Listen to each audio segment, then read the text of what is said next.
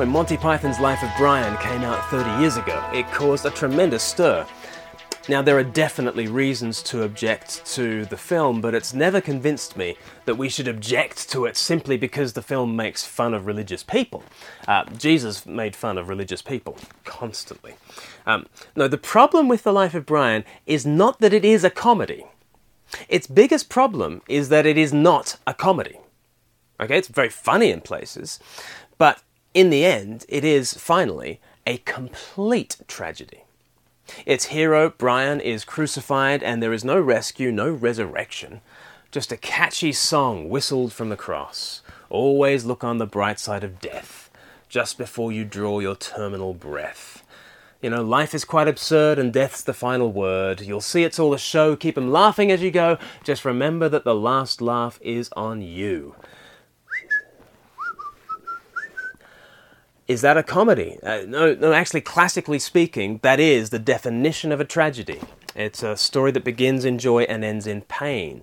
The problem with The Life of Brian is not that it's a comedy. The problem is that it's not a comedy. It's a tragedy. It tells you that death has the last word. There's the old saying, isn't there? Whoever laughs loudest.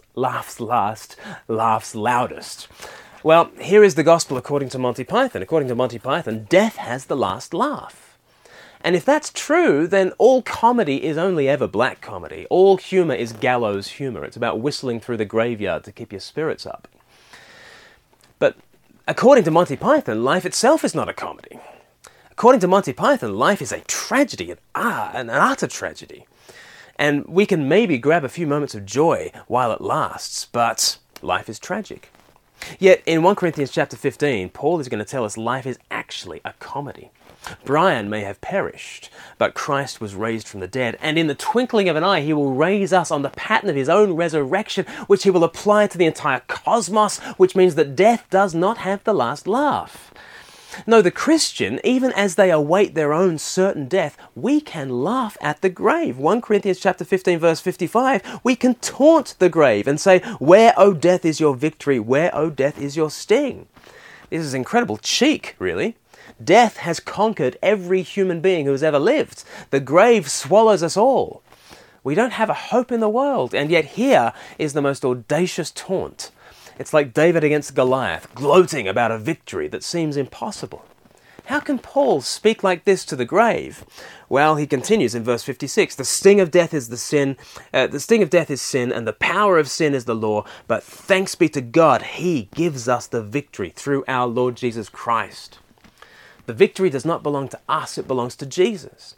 He has submitted himself to death, pushed on through the grave and out the other side into immortal life.